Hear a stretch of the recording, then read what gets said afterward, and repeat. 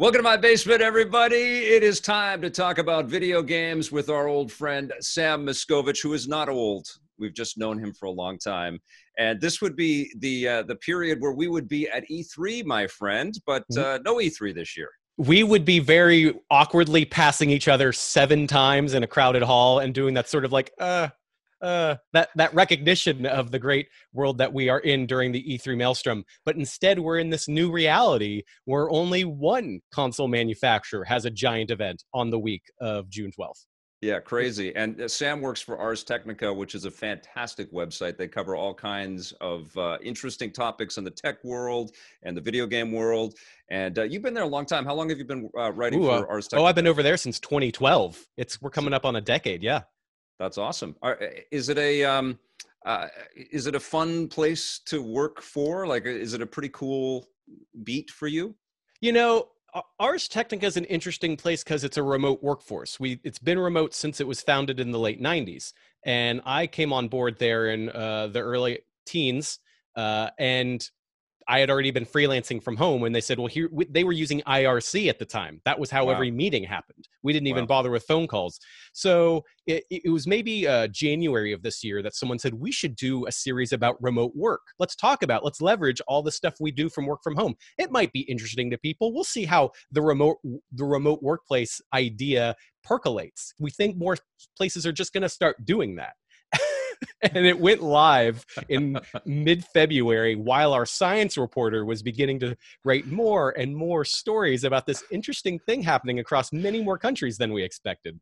And so it's one of those things now where I look around and I go, oh, now y'all are seeing what I've been doing for 8 years, essentially, of that. So in that sense, it's cool. But also, we are trusted to write about whatever matters to us. Kind of how...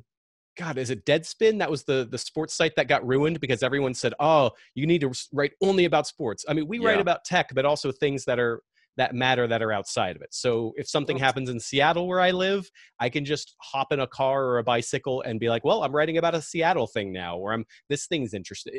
We have leeway to talk about this weird world of technology and life colliding in as nerdy or as personal ways as we want, which is pretty cool. Well, and tech has infiltrated every aspect of our lives. I mean, look at what we're doing right now. You know, for all intents and purposes, we're doing like a cable satellite news show. Absolutely. And as a podcast, and it's crazy, especially for people that have been in media for a while, like myself, that remember having to record everything on tape and everything was kind of transferred back to editing systems in real time. And it took forever to catalog this stuff and cut it and repurpose it and use it. But now everything is instantaneous. Does it drive you nuts if you ever turn on YouTube and see a major American show that's just operating with the lowest resolution MacBook camera, default settings, and whatever awful mic without any padding? Like I hear these things and I go into a closet, at least, come on.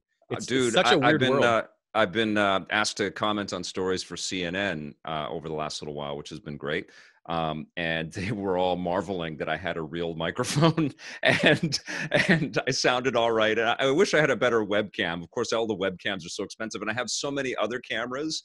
And I've tried doing the Cam Link thing. I don't have a Cam Link, so I've got all of these game capture cards, and none of them work easily. So there's a delay if you go through OBS and create. And so I've tried that, and it's just like, it's such a pain.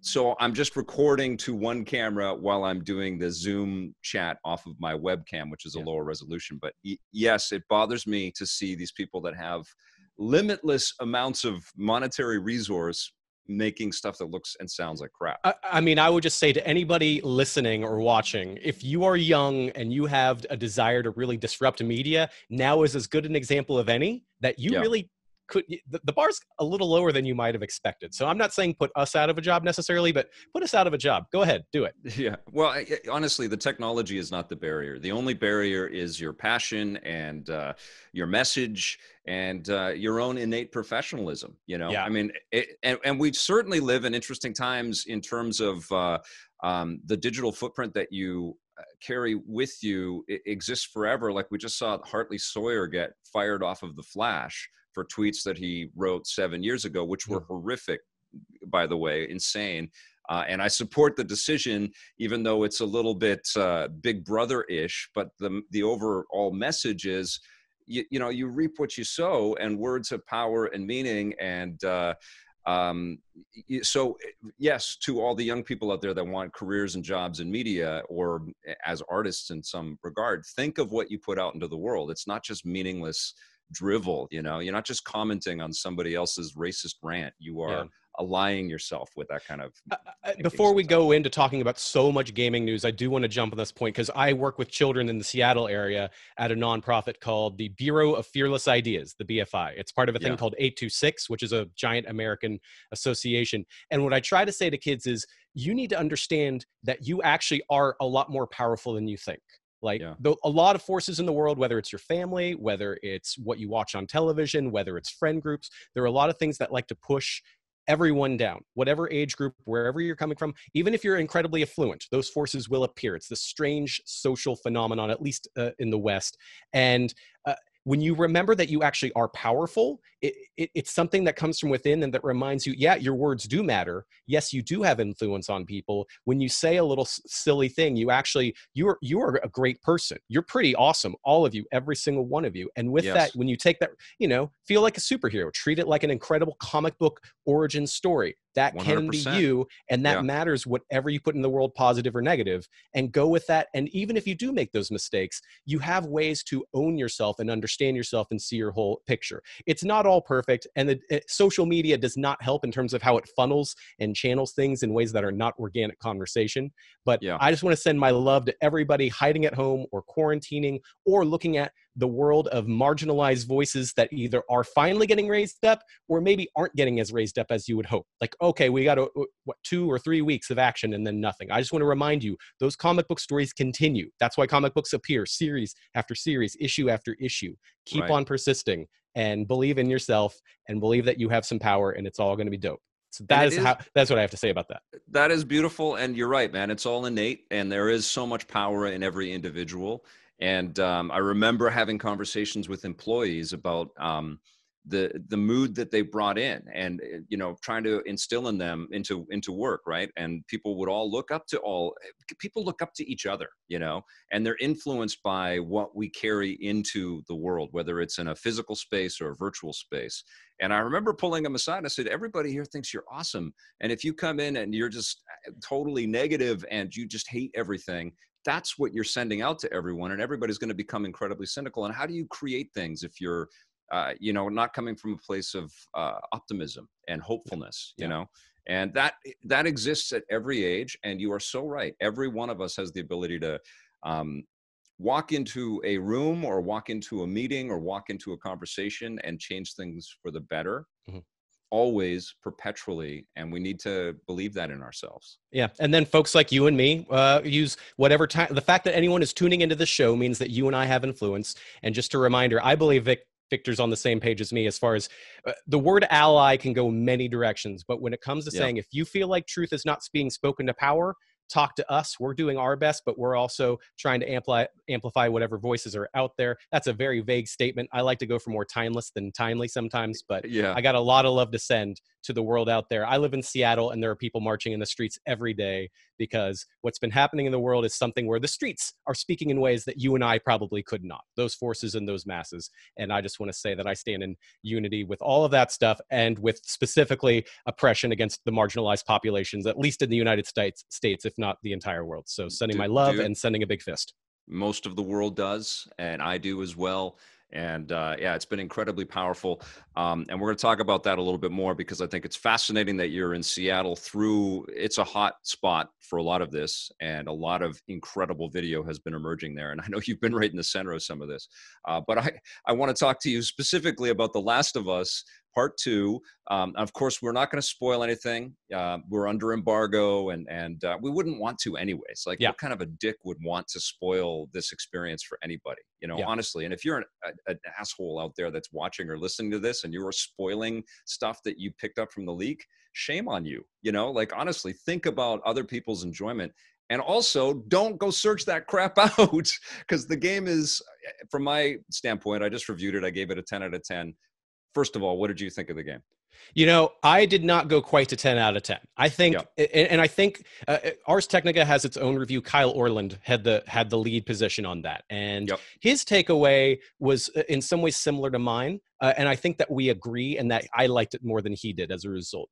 The Last of Us Part Two picks up where the previous game left off. It's actually funny that we talked about how the first game ended and someone said that's a spoiler, and our response is, if you look at the fact that Ellie is a lead character in this game, you should understand that we're going to explain how we got there. Like, Yeah. you can't talk about Return of the Jedi without talking about Darth Vader being a specific family member of a certain classic family. Like, it's like that. Yeah. I think it's a safe, but it's that kind of game where you're starting out with Ellie, and she finds herself in Seattle. Like, that has been announced. That's a lot of the gameplay is Ellie going to Seattle to continue her search for something specific. Even though during like the preview period, they were like, don't talk about anything more than that. And mechanically, it does follow a lot of the first game, and in some ways sticks really rigidly. You don't have a lot more weapons. You have a lot of similar upgrade trees. But there are two things that to me really stand out as differences. Number one, in battling, I really liked how every single stealth sneak battle scene, whether it was humans, zombies, or a mix, the world feels a lot more spread out. One example I recall is there's one of the first battles where there's swimming involved. You get to use swimming as this way to absolutely spread out how you move from encounter to encounter, from person to person, from sneak attack to kill. It's this really striking way to give you, there's a little bit of verticality to it, but there's just all these different over, under, and through paths that you can take. And I felt like The Last of Us 1 had a lot of just like barrel ahead fights. It really felt like the concept that they had revealed at those E3 events years ago, they were like, well, we're Uncharted people, so it's going to be kind of straight ahead, shoot all the bad guys, which The Last of Us was never quite meant to do. And I think this one at its best has these really interesting battles that spread you out. So that's my number one thought, a thing I like that's improved. And number two, I really think it's interesting how they lean into this being a television series. I think The Last of Us Part 2 is one of the best zombie TV series ever, period. Right. And the reason I say that is you need to set your expectations, in my opinion. If you're going to jump into The Last of Us Part 2, you need to expect not only the tense sequences where you're not going to get into combat, but something could happen at any moment, which means you're not battling, you're not shooting, you've got your gun holstered, you're looking for items, and you're absorbing the world and story. But there's also things that play with the timeline and holster your weapons entirely and have you explore stories from many perspectives. And that, to me, is a really striking difference. Naughty Dog has always liked leaving you in cutscene world and leaving you absorbing narrative, but they've never gone to this level and done that in a way that feels like, okay, we're almost in the world of Lost in terms of the number of characters and the kind of back and forth story. And goodness, Victor, I don't know about you, but the motion capture, the facial animation, and the hand animation. That's the stuff that blew me away. So you look at stuff now that's running in real time on a PlayStation 4, and you expect, okay, these are going to be some solid faces. You're going to get glossy eyes. We've seen this before, but I could not believe all of the detail on the hands, on the zooms, on the veins, on the twitching. Sometimes when you're upgrading a weapon, you look and you'll see one of the hands just twitching. This sort of, I was taken aback when I saw that. But then there's story sequences. I think trailers have made clear that Ellie has some romantic stuff with another woman. And I talked about this in the review. I put in a little piece on this, where hands are often used in filmmaking and television to tell stories of two women in love. It's this incredible visual metaphor that says a lot with a little. And you can go further. You can dig real deeply in the literary criticism hole of why that matters in terms of stories of women. And it's this really interesting stuff when you see how hands are used to express love, to express fear, or to express both when things are nonverbal. I'm blown away by those moments appearing in between the interactive scenes. But that means you're not just bam, bam, bam. You're not Uncharted. You're not always scaling a mountain and having crazy crap happen all the time. The narrative stuff is about some of that, but it's also about looking inward to a lot of people. Well, and I said in my review that I was in awe from beginning to end, and a lot of it was the visual mastery of the game and the incredibly well-crafted storytelling. But the gameplay was super fun.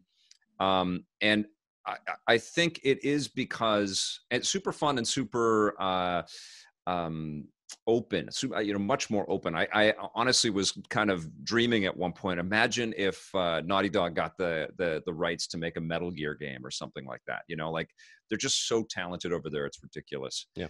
But I think what gets you through the unbelievable violence is that awe that you feel, and that sort of narrative mastery, that real intelligence, and that sense of agency that the company has to make something meaningful, not just a not just a grind film. Yeah. It's not just a zombie thing, this game. Right. And the first game was so wonderful because it was shockingly brutal, but it was also incredibly intimate, and it was a real redemption story, of Ellie they saved each other, and it was so beautiful and so poignant, and it leaned on that narrative more than the gameplay. And the gameplay, I've heard from a lot of people, it got repetitive for them, and they didn't have the connection to the story that they needed. I think that maybe some of us who've been reviewing games for a long time were just like really taken aback by that first game. But this second one, you're right. At times it does feel, you definitely feel the machine of Naughty Dog thinking, and I said this too in the reviews, that they're really trying to expand that universe and see where the tendrils of The Last of Us can go. Mm-hmm. Makes sense. I will say one thing I kind of wish that they were braver as far as moving away from the requirements of video gaming. And the thing that drove me nuts was that I was always pressing against the edges of every interior space and hoping to find items and pickups and things. Because especially if you're on a harder difficulty, you need those crafting things. You need to be prepared and be ready to maybe burn through a very small amount of ammo or craftable things. Have you started doing that in real life now? Have you started walking into rooms and started looking around at all your drawers and stuff? I've been playing video games long enough to look for secret dark passageways at the edge of every room like a Final Fantasy game. So don't even get me started on that OCD-ness. But it is one of those things where you don't get to necessarily marvel at the interiors if your attention is placed in a game-like way, because there is so much interesting storytelling with each discrete interior scene. They don't do a lot. They're very clever about what they reuse. When you go from room to room and building to building, you might expect the same beds or the same wall pieces or the same pictures of pieces of art or what have you. And Naughty Dog has a lot of assets that really tell a bunch of different stories of, this is what this apartment was like, this is what this business was like. I mean, I'm from Seattle, and there's just a part in our international district that they pulled in.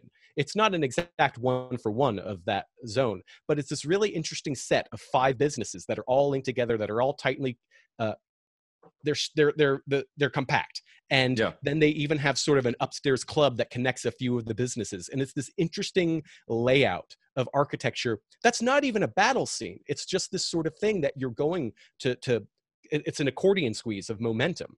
And it's this wonderful thing where you go, holy cow, this stuff just goes blink and you'll miss it if you're sitting there trying to go for items, as opposed to marveling at, oh wow, they really wanted to recreate a city in an interesting way. Like way more than the first Last of Us, way more than the other Naughty Dog games, in terms of, you go through a city and go, okay, there's a tree blocking my path. That's an invisible wall. Okay, that's annoying. But for the parts I do get to do, wow, that's a lot. Were you impressed by the attention to detail and recreating Seattle? You can walk out your door and see it in reality. How close did they get to capturing the vibe? They have recreated a bunch of things. Some of the geography is not quite one for one. There's the if you've ever been to PAX West in Seattle, there is a GameWorks very nearby, and that GameWorks is in this. They've rebuilt it to change a few things, but you can tell that's what they're going for, in terms of, you walk in and it's a bar before you get to the arcade, and you go to another thing and there's a giant plane hanging from the ceiling, even though in Seattle it's a giant car hanging from the ceiling. Things like that. There's a one of the trailers showed a thing called the Saravina Hotel. That's actually the Sorrento Hotel. I got a friend who works there. And they must have stayed at that hotel for PAX West or something. Naughty Dog must have had a reason to give a crap, because it's a really cool historic building with a really striking circular lobby and then set of rooms. When you get to, there's a I don't want to list off all of the landmarks, but you don't get to go. I don't. Sorry, I was about to say something.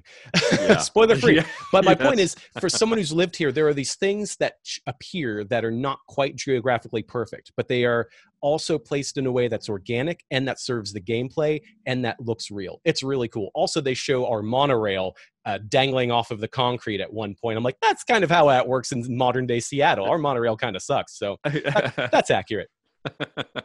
Yeah, visions of the future. So overall, did you appreciated the game, but you didn't love it?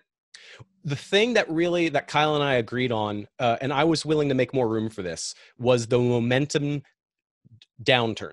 There's a point in the story where they really want to make sure a lot of perspectives are told. And if you treat it like a video game and you really invest in certain characters, that can feel very jarring. If you treat it like a TV series where there's just so many different perspectives and you get to sort of like take a breath and take them all in, I think that's better. And so I could see people simply deciding based on their preferences for storytelling what they feel about that. But I feel like a video game that's tougher to do because you invest in being a protagonist. You invest in being that character, and you're sort of the relationships you build while you're wandering around and in those tension building scenes where you're picking up items and you're having back and forth banter with someone else. People are disposable in these games, and some of them may live and some of them may not, but you have this sort of consistent thread. And The Last of Us Part 2 is very bold in saying, yeah, we're going to kind of disrupt that and change that. And I wasn't entirely a fan of how that momentum change happened and how that played out across the plot. And that's about as spoiler-free as a way as I could put it. I don't know how you feel about that. I feel that can be when things like that occur in games that we get to play early and we can't really talk about all of that stuff and we're racing to get through them. I kind of take that into my consideration when I'm reviewing the game, when I'm actually playing the game. I say this a lot in my reviews, is this is not a healthy way to play these games. No one should play 8 hours at a time and just try to get all of the content into their head. And I think that if people especially look at The Last of Us Part 2 as something to not gorge on, but, play for a bit, put it away. It's so goddamn bleak as well. I didn't feel like I was in a healthy space the whole time I was playing it. I would go from that to looking at these horrific videos on the news, and it's just like, holy, this is just too much. And I honestly felt for the developers, right? They've launched this in, it's not an escape, it's not a healthy escape. And I'm seeing a lot of reviews kind of echo that as well. Like Jeff Kanata, it's probably the most brutal game that I've enjoyed playing. Yeah. And I didn't enjoy all of it. Like there were lots of times where I was like, God, what am I doing to myself? This is not good, Yeah. But the first game sets you up for that, to be fair. Yes. Like you don't go into Last of Us Part 2 and expect, Sunset Overdrive and energy drinks to appear. No. I sure missed my superheroes, though. And I guess that's a segue right there. We're going to talk about the return of a beloved superhero. The PlayStation 5 reveal was yesterday, and I'm sure, like everybody was crowded around phones and television sets watching this stuff and tweeting away. What did you think? How do you feel Sony handled it themselves yesterday? Wow. Having to sum it all up in a broad statement is very intense, because that was a big reveal. And what really, I kept thinking back to that Xbox third party kind of reveal, and you looked at that and you're like, this looks like stuff. Some of it absolutely is impressive, but all of it looked like could it just be on Xbox One X? Like, what about this is incredibly next gen? And what about this is Microsoft carrying some sort of torch and saying Xbox Series X or Game Pass or whatever is the way to go? To be honest, though, Sam, like everything I've seen from both Xbox and Sony right now feels like it could be run on current gen machines. And yesterday's stuff, to me, to some extent, I disagree. I think Gran Turismo 7 looks amazing. Demon's Souls looks amazing. Horizon Zero Dawn 2. The problem, of course, is that Sony went with that 1080p 30 frames a second feed, which is effectively less because of YouTube garbling it up with whatever. Like I went back because they re-uploaded Horizon Forbidden West. I got to get that title right. Yeah. Horizon 2 Forbidden West. I went back and watched that. Even when they had the time to like finally encode and upload that, you lose so much because that Yeah. game is so colorful and so Yes. fast. And YouTube is not interested in rendering that accurately because they want to get, someone angrily complaining about women on the internet to render more effectively on YouTube. Well, I'll tell you, I agree. When we see this running on these new machines at 60 frames per second and in 4K, that's going to be really stunning. But like we have just reviewed The Last of Us Part 2, that game looks freaking impossible. It looks so goddamn beautiful. That game runs at 30 frames a second, almost locked, only a little bit. I mean, it is a technical masterpiece. It really is. It really is. And so and trust me, I loved what I saw from Sony, but I haven't really seen anything that visual, just from a visual kind of footprint and the tech that's been employed to kind of showcase the art hasn't made me feel like, oh, okay, we are playing something my eyeballs have never seen anything like before. The PlayStation 5, there are things that are even listed as PS4, PS5, and PC. There was quite a bit of that. But what I think yesterday's event really hit for me, that feeling I had was, oh, this is PlayStation. That was the 3 words I had of going, they have a vision of here's the kind of content we want. Yes. We're going to have giant AAA. We're going to have family friendly. We're going to have cutesy. We're going to have a couple of really really brave looking indie stuff. I mean, they Little decided, Devil Inside looked incredible. Goodbye Volcano High is this flagrantly open sexuality, a teen adventure kind of insanity in terms of the content, and then yet how it looks, it's got this weird cell shaded, almost simple looking thing, but it's you look at it and at first you're like, oh, is this some sort of 2D narrative, blah blah blah, but the tech on it is really impressive. Like there's some really cool things they're doing to turn it makes Dragon Ball Fighter Z kind of look pedestrian in terms of how it translates 3D assets and makes them look hand drawn. Like very cool. So when I didn't quite know what I was looking at with that game, to be honest. I mean, there was a lot of what the heck is going on, like that Capcom game with the astronaut and the child breaking through the atmosphere into space. What's that called again? I really like that. That's a good question. It was some sort of trademark that had bubbled up earlier in the day. Parabolum or something. I can't remember it right now. I talked about it yesterday, but I can't remember that because it's a brand new title. But yeah, that was cool. It was, but I mean, it looked like their vision was, I'm going to find the name, Pragmata. That's the name. Pragmata, right. Sorry about that. But what I liked all in all was it looked like a bunch of actual games. And it looked like them saying this, hey, if you're buying PlayStation, you want to know that however many hundreds of dollars it's going to cost is going to keep you locked into a bunch of interesting and potentially exclusive content.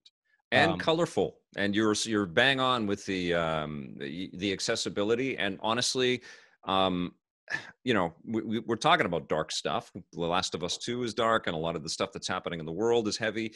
And it's the right moment to lean into accessible escapism.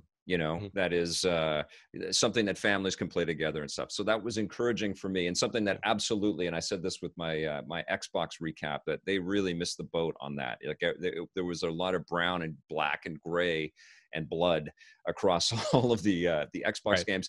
I'm psyched for those. And I think one of the mistakes that Xbox did is that they carved up how they were going to, I don't really care so much that they didn't show off tons of gameplay, even though they promised that they were going to show nothing but gameplay. That bothered me a bit, but what bothered me more was that they're carving it up and they're spreading it out. And I don't think they should have come out with their first really big reveal, like PlayStation did, with a really, really strong collection of first and third party stuff, right? Well, we wonder whether the July, I think it's dated for July, is their next one. I mean, that's their shot. But the thing is, PlayStation is in a position of power with its known entities, meaning Demon's Souls. We know what that is. Gran Turismo. We know about that. We're willing to give the benefit of the doubt for Sackboy, even though that looks pretty like flimsy, family friendly. We're familiar and we have hope for that. Ratchet and Clank, that's a known entity. Miles Morales, that's not only a known entity, but a nice twist that's exciting potentially. Like there's these sort of known things they can leverage. Now you look back at the last generation of Microsoft exclusives. What are we going to get? State of Decay 2.5? Yeah. Super Lucky's Tale. We know about Halo and Gears of War and Forza. There's things like that. But what PlayStation did, I didn't even say Horizon. I didn't even say Uncharted. Like, there's all these God of War. There's just these things that the PlayStation 4 generation was able to go, okay, we're back. We've got a bunch of indies and third parties who want to publish stuff for us. Oh, and our exclusives are Megaton. And so when you look at what that said to me, the presentation to me was sort of saying, look, we have these IPs, and between each of those, we're going to be brave, and we're going to show you some weird and cute stuff. Like there's one game. Oh my goodness, what's the name of it? Like Kenna. Bridge of Spirits. Yeah. I mean, that looks incredible. That almost had a Beyond Good and Evil sort of inkling to me with Pikmin mixed in. There was just something about that said, oh, right, when you're already kicking that much butt with the known entities, then you can be like, by the way, we know you're going to need new IP to give a crap about, so here's a whole bunch of other stuff from our partners, and that we are going to be a great accommodating home for all of that. And that to me is, I don't know what Microsoft does. I feel like they're going to be more likely to say, hey, Ubisoft, please share your exclusive blah, blah, blah with us. But even then, it's probably just going to be like an exclusive DLC pack, because they're not going to leave Sony. Same with Call of Duty or any of these other sort of known things. Microsoft has been building all of its Microsoft Studio stuff, Xbox Studio stuff, for years. They've been acquiring studios, and they've been silently building. And maybe their thing next month is going to be them revealing all of that. Great. But Sony is in a position of strength, and that presentation yesterday really was as good as they could have done with that. How were they, each of them, Sony and Microsoft, how were they going to make this year count? Like a lot of developers have, obviously they've all had to work from home, and they've had to kind of roll with the punches here. We know that Spider-Man Miles Morales is going to come out, and it was announced today that it is a standalone game, but I know that it's likely also going to be playable on PlayStation 4, and it's probably going to be DLC. I don't mind. I think that's phenomenal. That's the thing that I'm most excited about personally. I'm so psyched that it's coming. Yeah. But I got some great comments on my video recap yesterday that, what are we playing this year, and why am I spending launch prices on these consoles to play this holiday season? And what a tough holiday season for all of us this year, I mean, I think right now Sony's mission is not to say you're going to buy a PlayStation 5 right now. I think Sony's mission right now is to make people start to say, okay, whenever I buy an exclusive console, my mind wants to go there. Mind share is huge. Remember, the PlayStation 2 won that console generation in part because of mind share. Mind share is one big reason people gave up on Dreamcast and said, I'm going to PlayStation 2. That doesn't mean that's exactly the thing that's going to win it out, but that's all you can battle with right now in terms of hype and in terms of presenting videos that are not checked. You and I are not vouching. We have not gone and been shown about. You and I would have been hands-on with PlayStation 5 by now in any traditional year. So now they're essentially going, okay, well, that's going to wait. So we're just going to get you on the hype cycle. And maybe that means you're not going to buy it this year.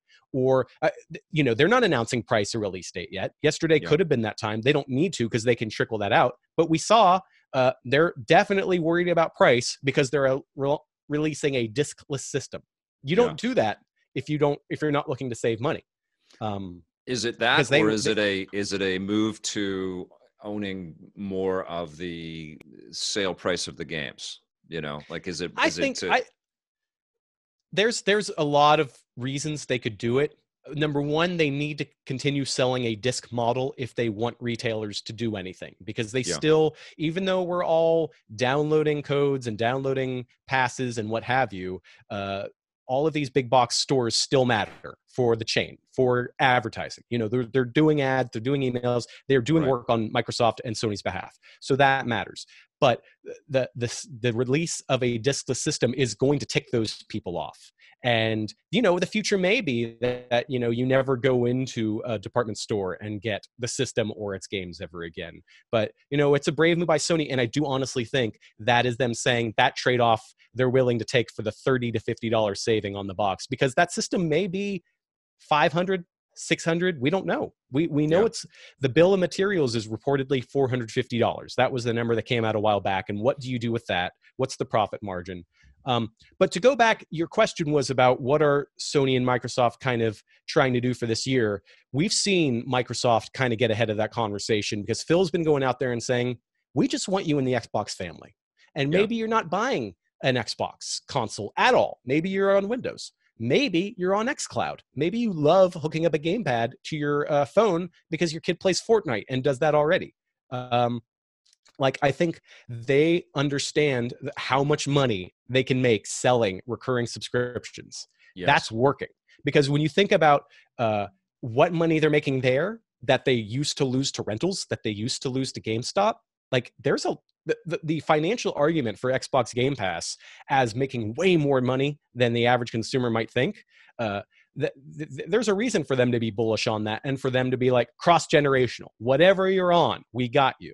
And PlayStation has been very loud saying, we're not going to do that to developers. We're going to make sure each generation is discrete. And that leads to confusion because consumers kind of like knowing that their purchases go to every new thing. I got a text yesterday from a buddy and he's like, can I use my PlayStation 4 games and my controllers and stuff on the PlayStation 5? We don't know any of that stuff yet. And Microsoft has been PS4 does. But Microsoft's been a genius in pushing that, in tramping a lot of that, because that is a selling point. Goodness, I don't know about you when you were a child, but did you ever have someone say to you, but you already own a Nintendo? Yeah. That conversation continues to matter for hundreds of thousands, if not millions of families. So how that really shakes out remains to be seen because we don't know how many consoles are going to launch. Maybe they only put out, 100,000 boxes this year and they all go sell out immediately and go on eBay anyway. Maybe it doesn't matter what the price is. That's a lot of stuff we can't really read into, which is why they love the hype cycle, which is why they love these pre-presented videos that get you to pick your side and go on a forum and start a flame war about why your console's better than my console. We know we're going to be playing Spider-Man this year. Do you think we're going to be playing Halo Infinite this year? None of my Halo sources in the Seattle area are being very forthcoming. Nobody's sitting there saying it's definitely or it's not. They've just shut up. I think they're all working. Microsoft continues saying that Halo Infinite is on track for this year. And I think that I expect them to have a giant Halo, it's coming, it's going to look like this, it's going to work exactly this way on whatever system you love. I think they want that to get knocked out of the park, and they've been doing some restructuring to get that game moving and grooving. And I've been actually watching, there's a documentary about the reboot of Killer Instinct that's really fascinating because that was a game that had switched whole creative teams midstream and it became better as a result. And I want Microsoft to do that with Halo Infinite because there has been turnover and that happens, and that doesn't mean it's doomed. I want it to be good. I like Halo. I like that shooty shoot. I like that mix of colorful co-op bombast, whether we're PvE or PvP. It's a classic franchise. Yeah, and honestly, I want Microsoft to kick ass. I want them to be, come out as strong as what PlayStation just showed. And I share your optimism for what PlayStation showed off yesterday. It was pretty phenomenal. It was exciting, and it may not has been as exciting as being crowded inside of an arena at E3 and they're on stage and all that, but it was a very, very strong presentation. But by the time Xbox's presentation in July rolls around, I think we're going to have a better idea of what is actually coming out this year. And that's a big question mark because, even Grand Theft Auto 5 isn't coming to PlayStation 5 until 2021. I know. There were a lot of 2021 dates on that. Or just video. Not listed at all. And and those always shift because publishers never change their release date. So we don't know what's going to actually launch with the box. Maybe they don't need to have a bunch of games come out in 2020. Or maybe Microsoft says, well, we may not be as impressive, but we have the games in 2020 and they work on any Xbox. So Xbox, which camp do you join and where do you assign your dollars? Especially if the systems are... I think Sony is going to go crazy on PlayStation Now this year. I think that they're going to go right at Xbox Game Pass. And they may include a year of PlayStation Now on the digital only PlayStation 5, which would be pretty compelling. But that's still a streaming service as opposed to Xbox Game Pass, which lets you download and play, which, wow, it's it's just we're still not there for me to prefer streaming. As much as Stadia works well, as much as PlayStation Now works well, the Xbox Game Pass model is brilliant, and Yes. Sony has never been as good at services. I'm not going to say Microsoft is amazing at services, but man, Xbox Live it doesn't have the baggage. PSN had a leak. We're still thinking about that. Or at least I on Ars Technica. We think about those sorts of things. Yeah. I want to turn your attention to the design, because I have never seen this many memes about a console's design this quickly. I grew up, I remember the Ouya, and this is beating the crap out of like people making fun of Ouya. How do you feel about the PlayStation 5's design? I like it. I think it's cool. I think it was conceived almost like it was going to be on the set of a sci-fi movie, is what I said. It looks like something out of Oblivion, and it looks dramatic. And my thinking is, we are coming to the end of visible hardware. Like, it's just going to be, glasses we put on or what, like, it's just going to disappear into our world. We're not going to be having these monuments of power to kind of kneel before soon. And if we may as well have some fun with, what could potentially be one of the last generations of people even thinking they need to make a console, and so that's what it looks like to me, is that Sony and its designers said, let's come out with a statement. Like, there's been some interesting console designs over the years, and sometimes they come out and they're ridiculed. Like, people hated the GameCube, but God, that was an awesome little machine. In retrospect, it's an incredible little console. And there are lots of stories like that. And I think that maybe the PlayStation 5 doesn't eventually earn the love and the admiration of something as endearing as the GameCube. But I dig the boldness of it. I think bold makes sense, especially for a launch model, because no matter what, it's going to sell out. And what I really like about that PlayStation 5 design, it is super ready for alternate versions and exclusive models and different paint jobs. Yes. So in terms of prolonging that model's lifespan, I look at that, I'm like, man, they can do a black and red. There's someone mocked up the Spider-Man exclusive limited edition with like sort of black with red tones. Yes, because you that's essentially what I want. You have 3 colors to play with. I mean, think about any fighting game you loved. It's usually 3 palettes: primary, secondary, and accent, which PlayStation 5 is built for. And, I look at the Xbox Series X, and that was made by engineers to just be powerful and dissipate heat. And this thing looks like it was made by the SpaceX or Tesla crew to be insane. And we could make fun of that Cybertruck, but I mean, I looked at it and I'm like, this makes me think of Annie Lennox or David Bowie or Prince just wearing like a white suit with like crazy hair. And I'm like, that's dope. And but so many people at Ars Technica, especially members of my staff, they all said, I want a black box. I want something that blends into my entertainment center. I just want a black slab. Like, that audience is out there, and I don't understand it. But also, I think that's easy for people to say who aren't buying it. I don't know that many of my colleagues are necessarily rushing to fit this in their entertainment center. The size, I think, is more important than it looks massive. It looks massive, and it was a while after the reveal, everyone started saying, can I do it horizontal? Can I do it horizontal? And then finally an image started trickling out of the horizontal version, and I think people were going, well, okay, I'm going to hate it for a different reason, because people at least want to be able to put it or stack it in the certain. And you can't stack any. That looks like the Super Nintendo, where they designed it a specific way so that people couldn't put their drinks on top. Like, I don't know that you could put anything on top of this. I have my PlayStation 4 Pro Spider-Man model right there. And I didn't need it because I already had a PlayStation 4 Pro. Yep. But the minute that was announced, I went, I'm getting that. And it is, honestly, I celebrate that machine. Yep. It's like right next to my TV. I love it. I mean, I think that there's something to be said for having, they're toys, right? They're access to just joyous entertainment. And why not have fun with it, Well, also, if you're paying that much money for it, like, if I want to hide something, I'm not going to spend $600 or whatever the price is on it. Yes. So there's that argument to be made. Like, although I kind of hope that they make it so users can customize the color. That would be cool. Yeah. I doubt they're going to do it. They seem really stuck on white, black, and blue. But man, I do hope. I hope that we could just paint it ourselves. Do you think, look at Joy-Cons and people custom painting their own? I hope that this is amenable to that sort of thing. So Oh, I'm sure it's going to be. I think you and I agree. We like bold, but and Yeah. I also think that is actually going to be the launch. The launch buyers are going to lean into that as opposed to necessarily wanting a black monolith. But we'll see. Yeah, yeah, and Sony's not dumb. They're going to make a lot of cool. I'm sure we're going to get a Miles Morales PlayStation 5 this year, which is just going to be killer. Okay, so PlayStation clearly has taken the lead, I think, in terms of messaging and excitement. Kind of expected, though. What does Xbox have to do now? They, Halo's a big thing, and it's also, I think that those Xbox Game Studios acquisitions, I think that's got to be, they're going to come out and they're going to say, we heard you.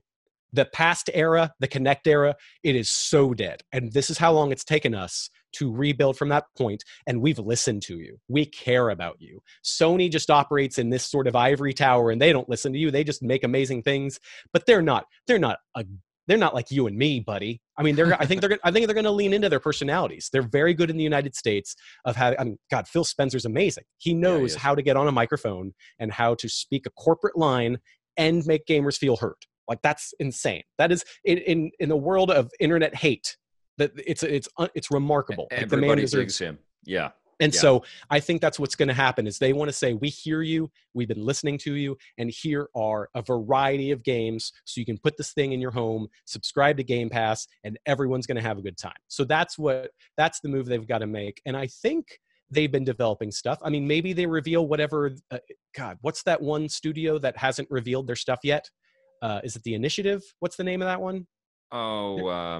But there's that one extra studio that is full of veterans, and they've been building something. And the rumor is a new Perfect Dark reboot, that's been talked about, but there's nothing that's actually substantially said that. And I think the reason it may be building is less because it's true and more because people think it's a good idea, because it would give them a lot of room to take that classic thing that's loved and that sort of hint of GoldenEye without being GoldenEye, and then modern crazy stealth systems. I think it'd be dope if that was what it was. But my guess is if they knock it out of the park, it'll be because they leveraged that mix of known and unknown with their statement of, we've got these studios and we're ready. What do you think the Series X should be priced at?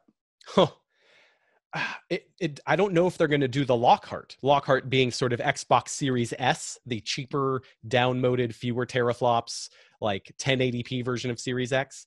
If that was coming out, I think that would give them more leverage. And I think that could be the case, or there could be a diskless one. I don't know, but I don't know what the right price is because I don't know the build of materials. I feel like 500 is the number. Yeah. I think 500 plus Xbox Game Pass. Like, if you can find a way to take a giant price, add in Game Pass for 3 months, and just tell people you're going to immediately be playing the best of the past, present, and future, because they're real big on that back compat, then I don't know. I don't know how the market reacts to 550, but they're not going to get that. I don't think we're going to see any console launch under 500. And if anyone can get to 500, great. And if someone goes to 400 because they've done like the Lockhart Xbox Series S, so be it. And then my guess is PlayStation 5 will at least the bare minimum 500, but probably 550 is my guess for PlayStation 5, if what we're hearing is true. For the disc version, and then maybe as much as, do you think they'd go $100 less for the discless versions? No, I think 50. Based on the Xbox all digital version. By the way, all digital cracks me up. It's not like we're sticking vinyl records into these things. It's ones and zeros on these discs. But my guess is we're gonna see something hovering around 500. But we're also gonna see an immediate sellout. Like, I still think people like to talk about how these prices are going to kill or not kill. But we've entered an era where more people are buying games than ever. And we're 8 years out from the last console launch. Yeah. So I just see the Switch's sellouts and continued sellouts are proof that people are still willing to spend hundreds of dollars on systems. And $300 for the Switch is like not a great value in terms of its power. Yeah, well, I mean, the benefit of the pandemic to the video game industry cannot be discounted. Like, people have really opened their eyes to the, the power of this escapism and how meaningful and fun and social it can be locally and on the internet. And you're right. More people are kind of clamoring around all of this stuff. And so in some ways, even though the economy is completely devastated all over the world, and people are going to be thinking more about their discretionary spending, it's a pretty incredible time to say, well, now let's move forward with this technology, and let's show you what the next level of video gaming is going to be. So it may turn out to be a bit of a boon for both Microsoft and Sony, but I think you're right. I think they're going to have a smaller shipment to launch with than maybe in previous generations, and they will sell out. And based off of that momentum, they'll move into hopefully what is a much healthier 2021 for all of us. Mm-hmm. I mean, and then we're going to see, in terms of the financial bottom line, we all forget, Xbox is not the giant moneymaker, and Sony's an insane company in terms of how they're actually doing as a full larger corporation. Yeah. But I do think the numbers may bear out where Microsoft's subscription-based revenue gives them that sort of leverage to push forward and keep on going. Even if we as like gamers think they're losing, if they're winning in the subscription battle and in being supported by Microsoft, that's a whole nother wrinkle to how each side of this giant gaming battle of Microsoft versus Sony goes. And that's harder to really look at just from, hey, this YouTube stream was really awesome. Like, that's a whole different number crunching sort of thing. But that conversation, I think, will come up more and more and more as we get to March 2021. Now, something else has happened. You mentioned Stadia a little bit before, but Stadia just leaked a Ubisoft game. What the hell happened there? Oh, man. It was yesterday morning, as everyone was clamoring, looking for maybe a last-minute Sony leak. Turned out Stadia leaked something instead. Someone, there's been a follow-up report that has placed the blame on someone at Google Stadia. Someone at Stadia hit the wrong button for a production version of a game that used to be called Gods and Monsters. This is an Ubisoft game that was revealed last E3 2019. Yeah. Looks like a little bit like a Zelda game. It's got a Breath of the Wild feel. It was what it already looked like, with a character who almost looked like Pit from Kid Icarus, built by members of the Assassin's Creed Odyssey team. Cool. And so this thing shows up, and people are just on Stadia, just looking for games to buy. And it shows $0.00 for a game called Orpheus, which is a code name. You click buy, it immediately loads, because that's how Stadia works. And it says Gods and Monsters as a splash screen, and it takes you to a prototype build with a bunch of white box dummy assets. Oh my there's a God. version of the Greek god Hermes appears, and he's just a bunch of white slabs with like a boop boop boop, like a Muppet mouth. Holy crap. And then there's a whole white box room where you're testing out bow and arrow aiming, and there's a thing where you can practice climbing, and the climbing system is directly ripped off of Breath of the Wild, with a circle stamina meter that depletes as you climb, meaning it's not going to be free climbing like Assassin's Creed. Right. And then as the story got out, it was immediately shut down, but people captured footage, and Ubisoft confirmed this was a 2019 prototype.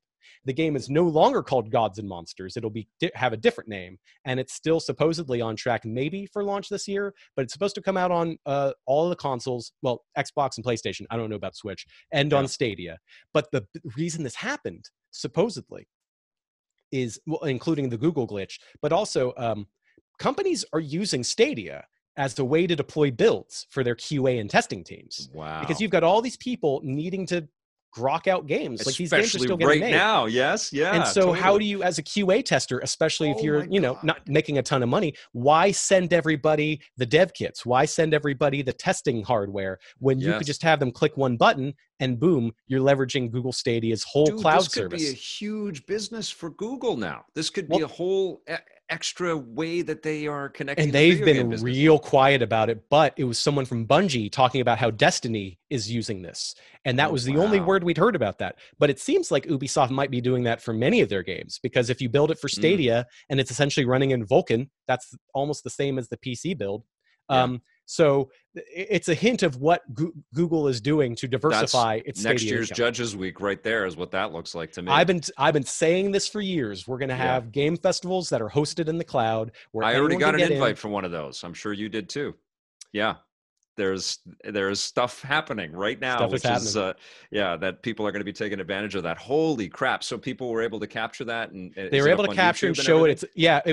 I don't know if things have been taken down, but it was over at arstechnica.com. We have a gallery of samples of just how unfinished it is, because they confirmed it's an old build, and we've seen unfinished games. It happens. That's not indicative of how the final game will be, but it has a bunch of Assassin's Creed assets. It uses the exact same fonts and menus and even ground textures.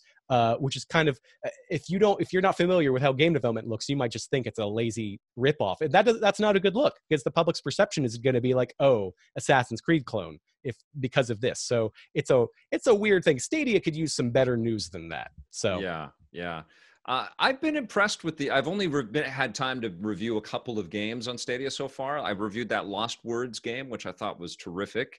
And that's an exclusive, a year exclusive for Stadia. But I've been very impressed with how easy it is to enter and to play these games. And the one game that I always reference is NBA 2K20, which I've had to delete off my PlayStation 4 about 60 times because I keep getting these huge games and I got to pack my hard drive to review the thing.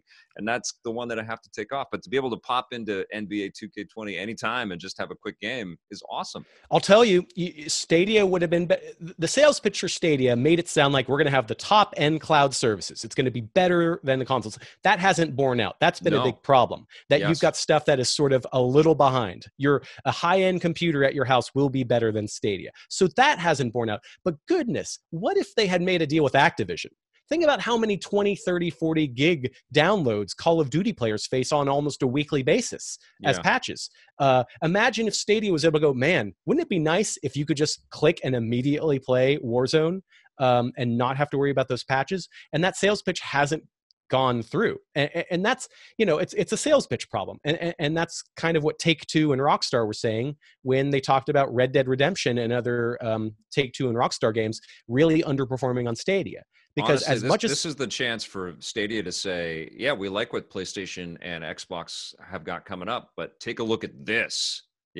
This is their moment to kind of undercut all of this hype with this next gen based on horsepower, because that's all it is, right? It's just horsepower. Yeah. And that's what they've said. They've said 8K. They've used the term 8K.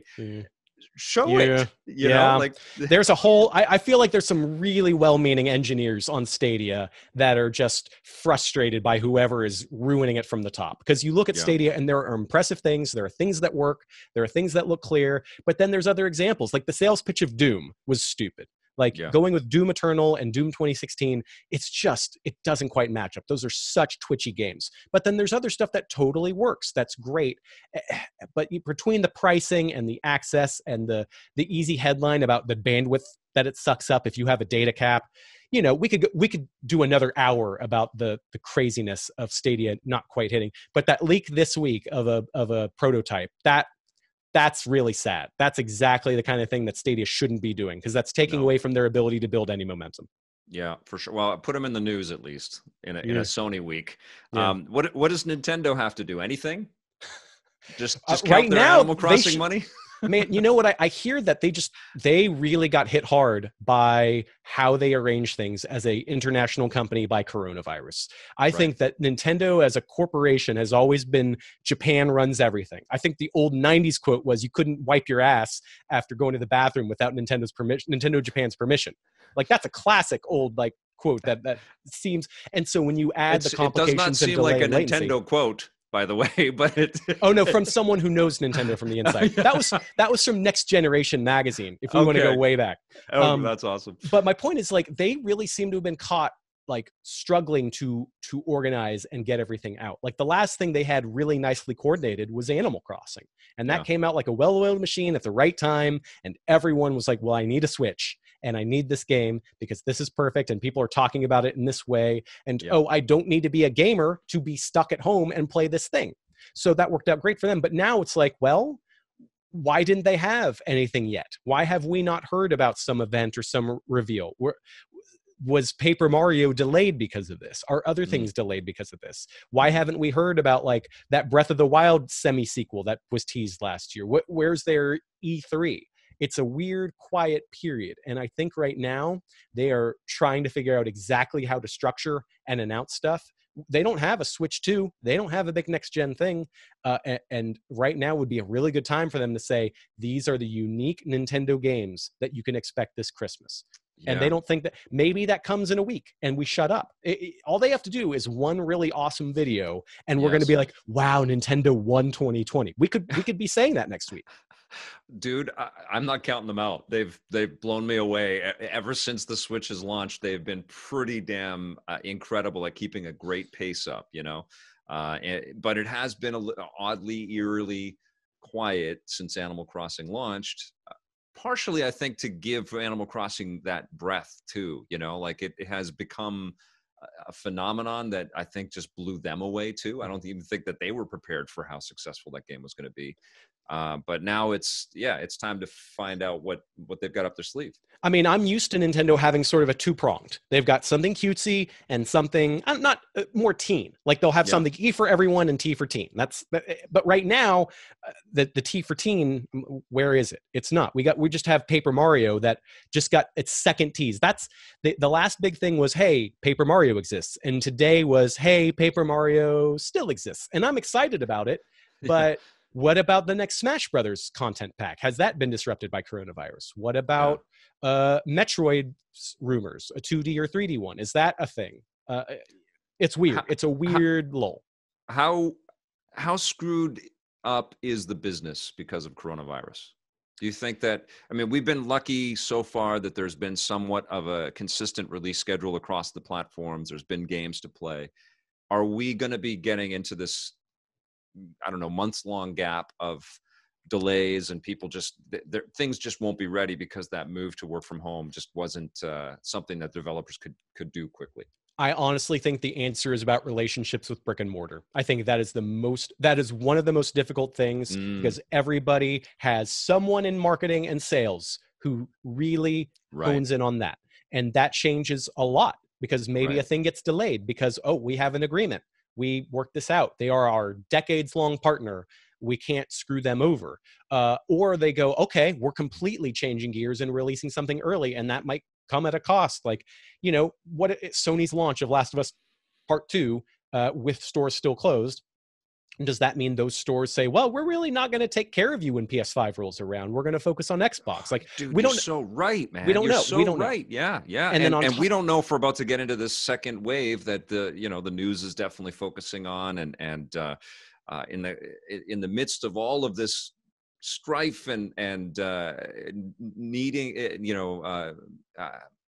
protesting and things that are positive and some changes that are good for our social world out there. There is still this coronavirus that is still running rampant. There's no cure. There's, we don't know what is going to happen. And I guess that's kind of where we're at, right? Like if this comes on strong and another 100,000 people in the US or, God forbid, pass away as quickly as this previous 100,000 have passed away, people are going to be completely freaked out. So, and so there's so many pieces of the chain that we could go on and on about. Yeah. And ultimately, projects are still happening and the money is still flowing.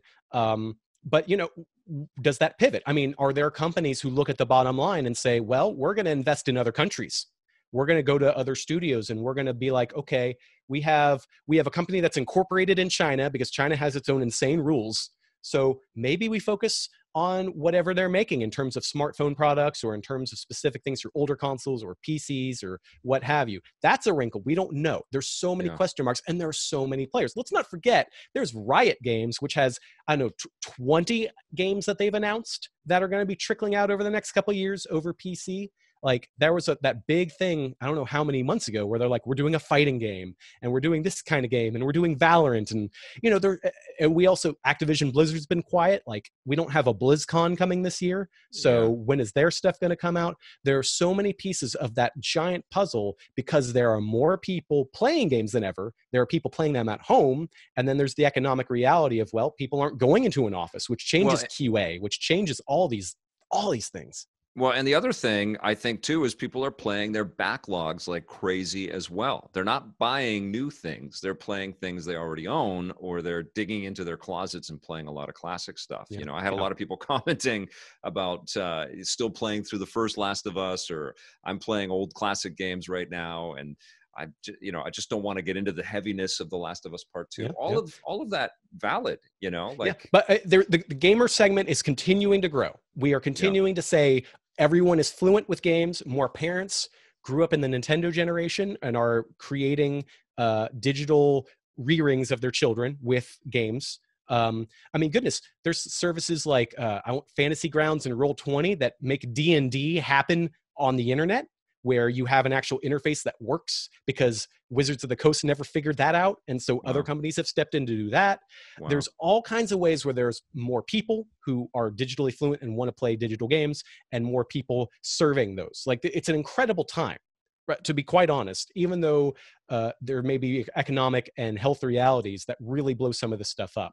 There's still, ultimately, we as humans are going to want to play and want to connect and come up with ways to do that.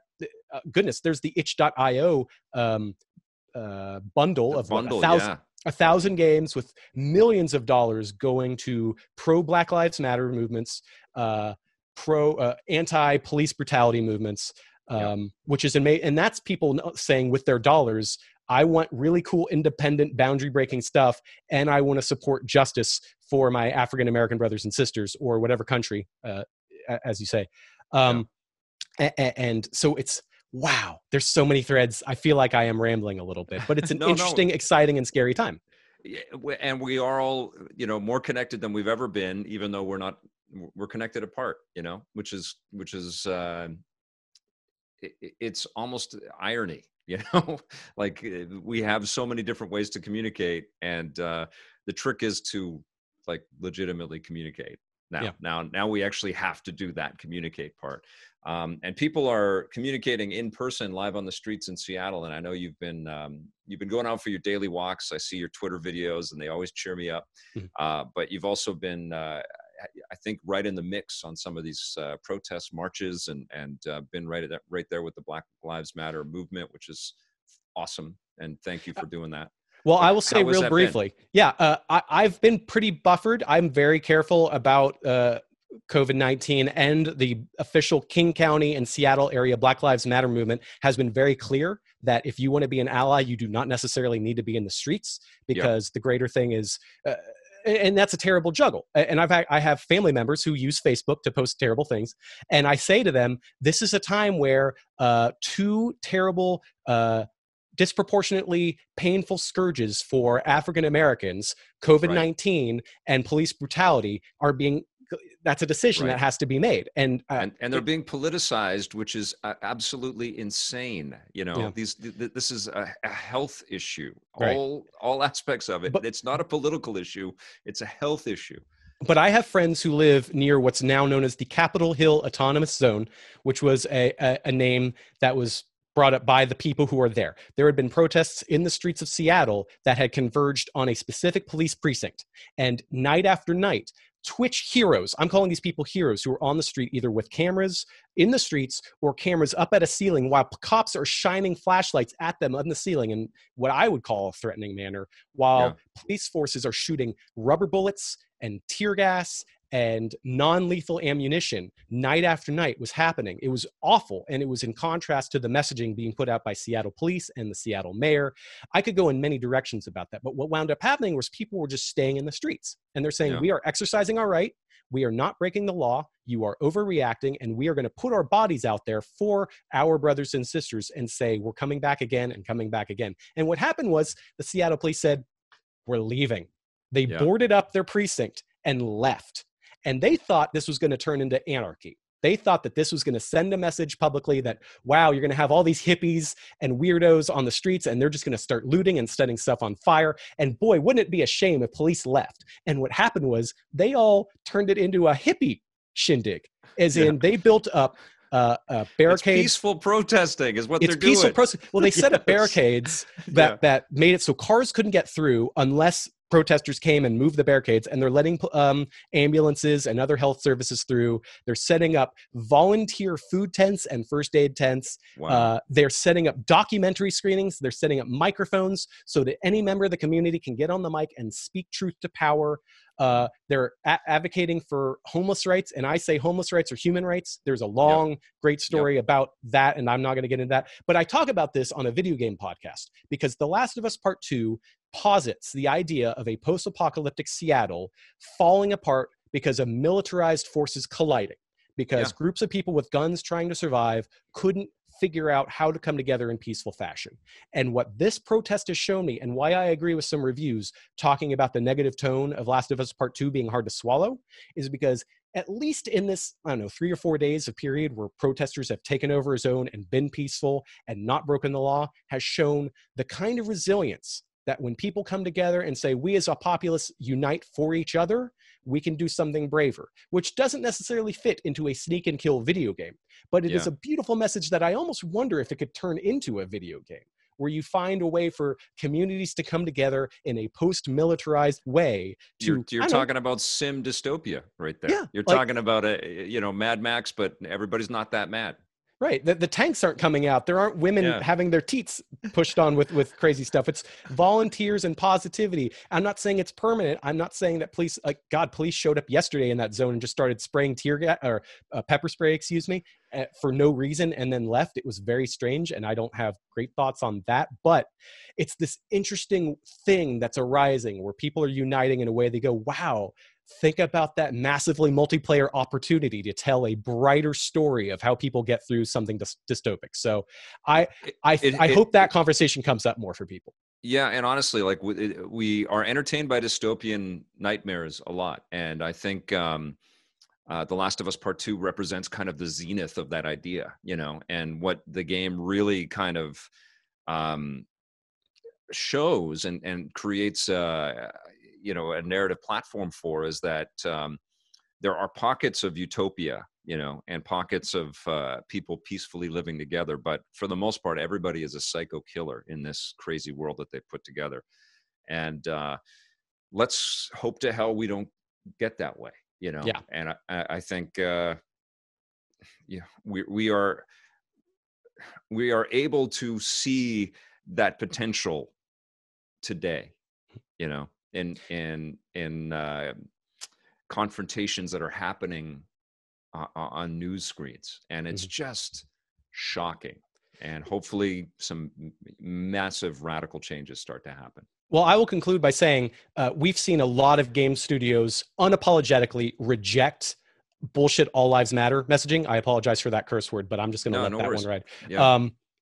And saying, police brutality is real. Marginalized voices have been marginalized by a system for a long time. And what I hope this means is that what a lot of us have been saying for years, that diversity makes for more interesting games 100%. really comes up. Because God, I look at what's happening and I think, how many really interesting stories about people who have been pushed down for years and who rise up in a way that is aggressive and honest and towards justice.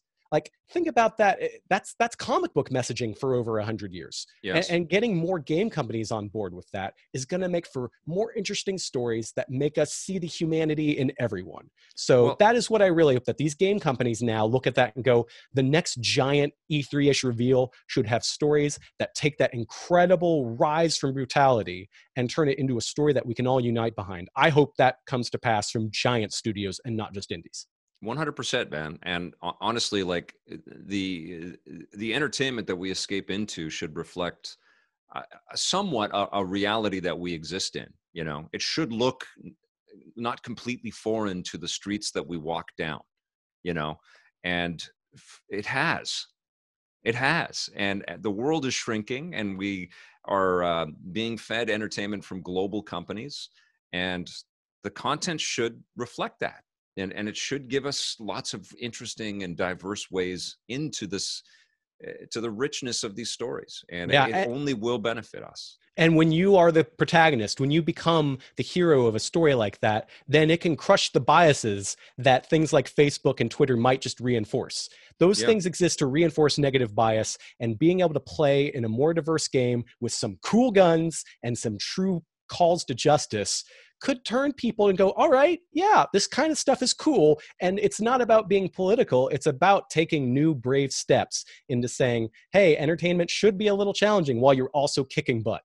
Yeah, it should be reflective. It should be a part of, it should feel like it's connected to a reality. I mean, it becomes even more hard to believe if it's all just, white male protagonists. That just doesn't seem like reality anymore. I mean, That goodness, seems more like a fantasy than reality. But we're getting somewhere. I mean, Miles Morales being a star, I think, is a real. That's not out of nowhere. I think Marvel has been, just as on the comic book side, beating that drum for some time. Their films are starting to really finally get there. They set the groundwork for the next wave of heroes to be broader and give more interesting stories, because we can only do Robert Downey Iron Man so many times.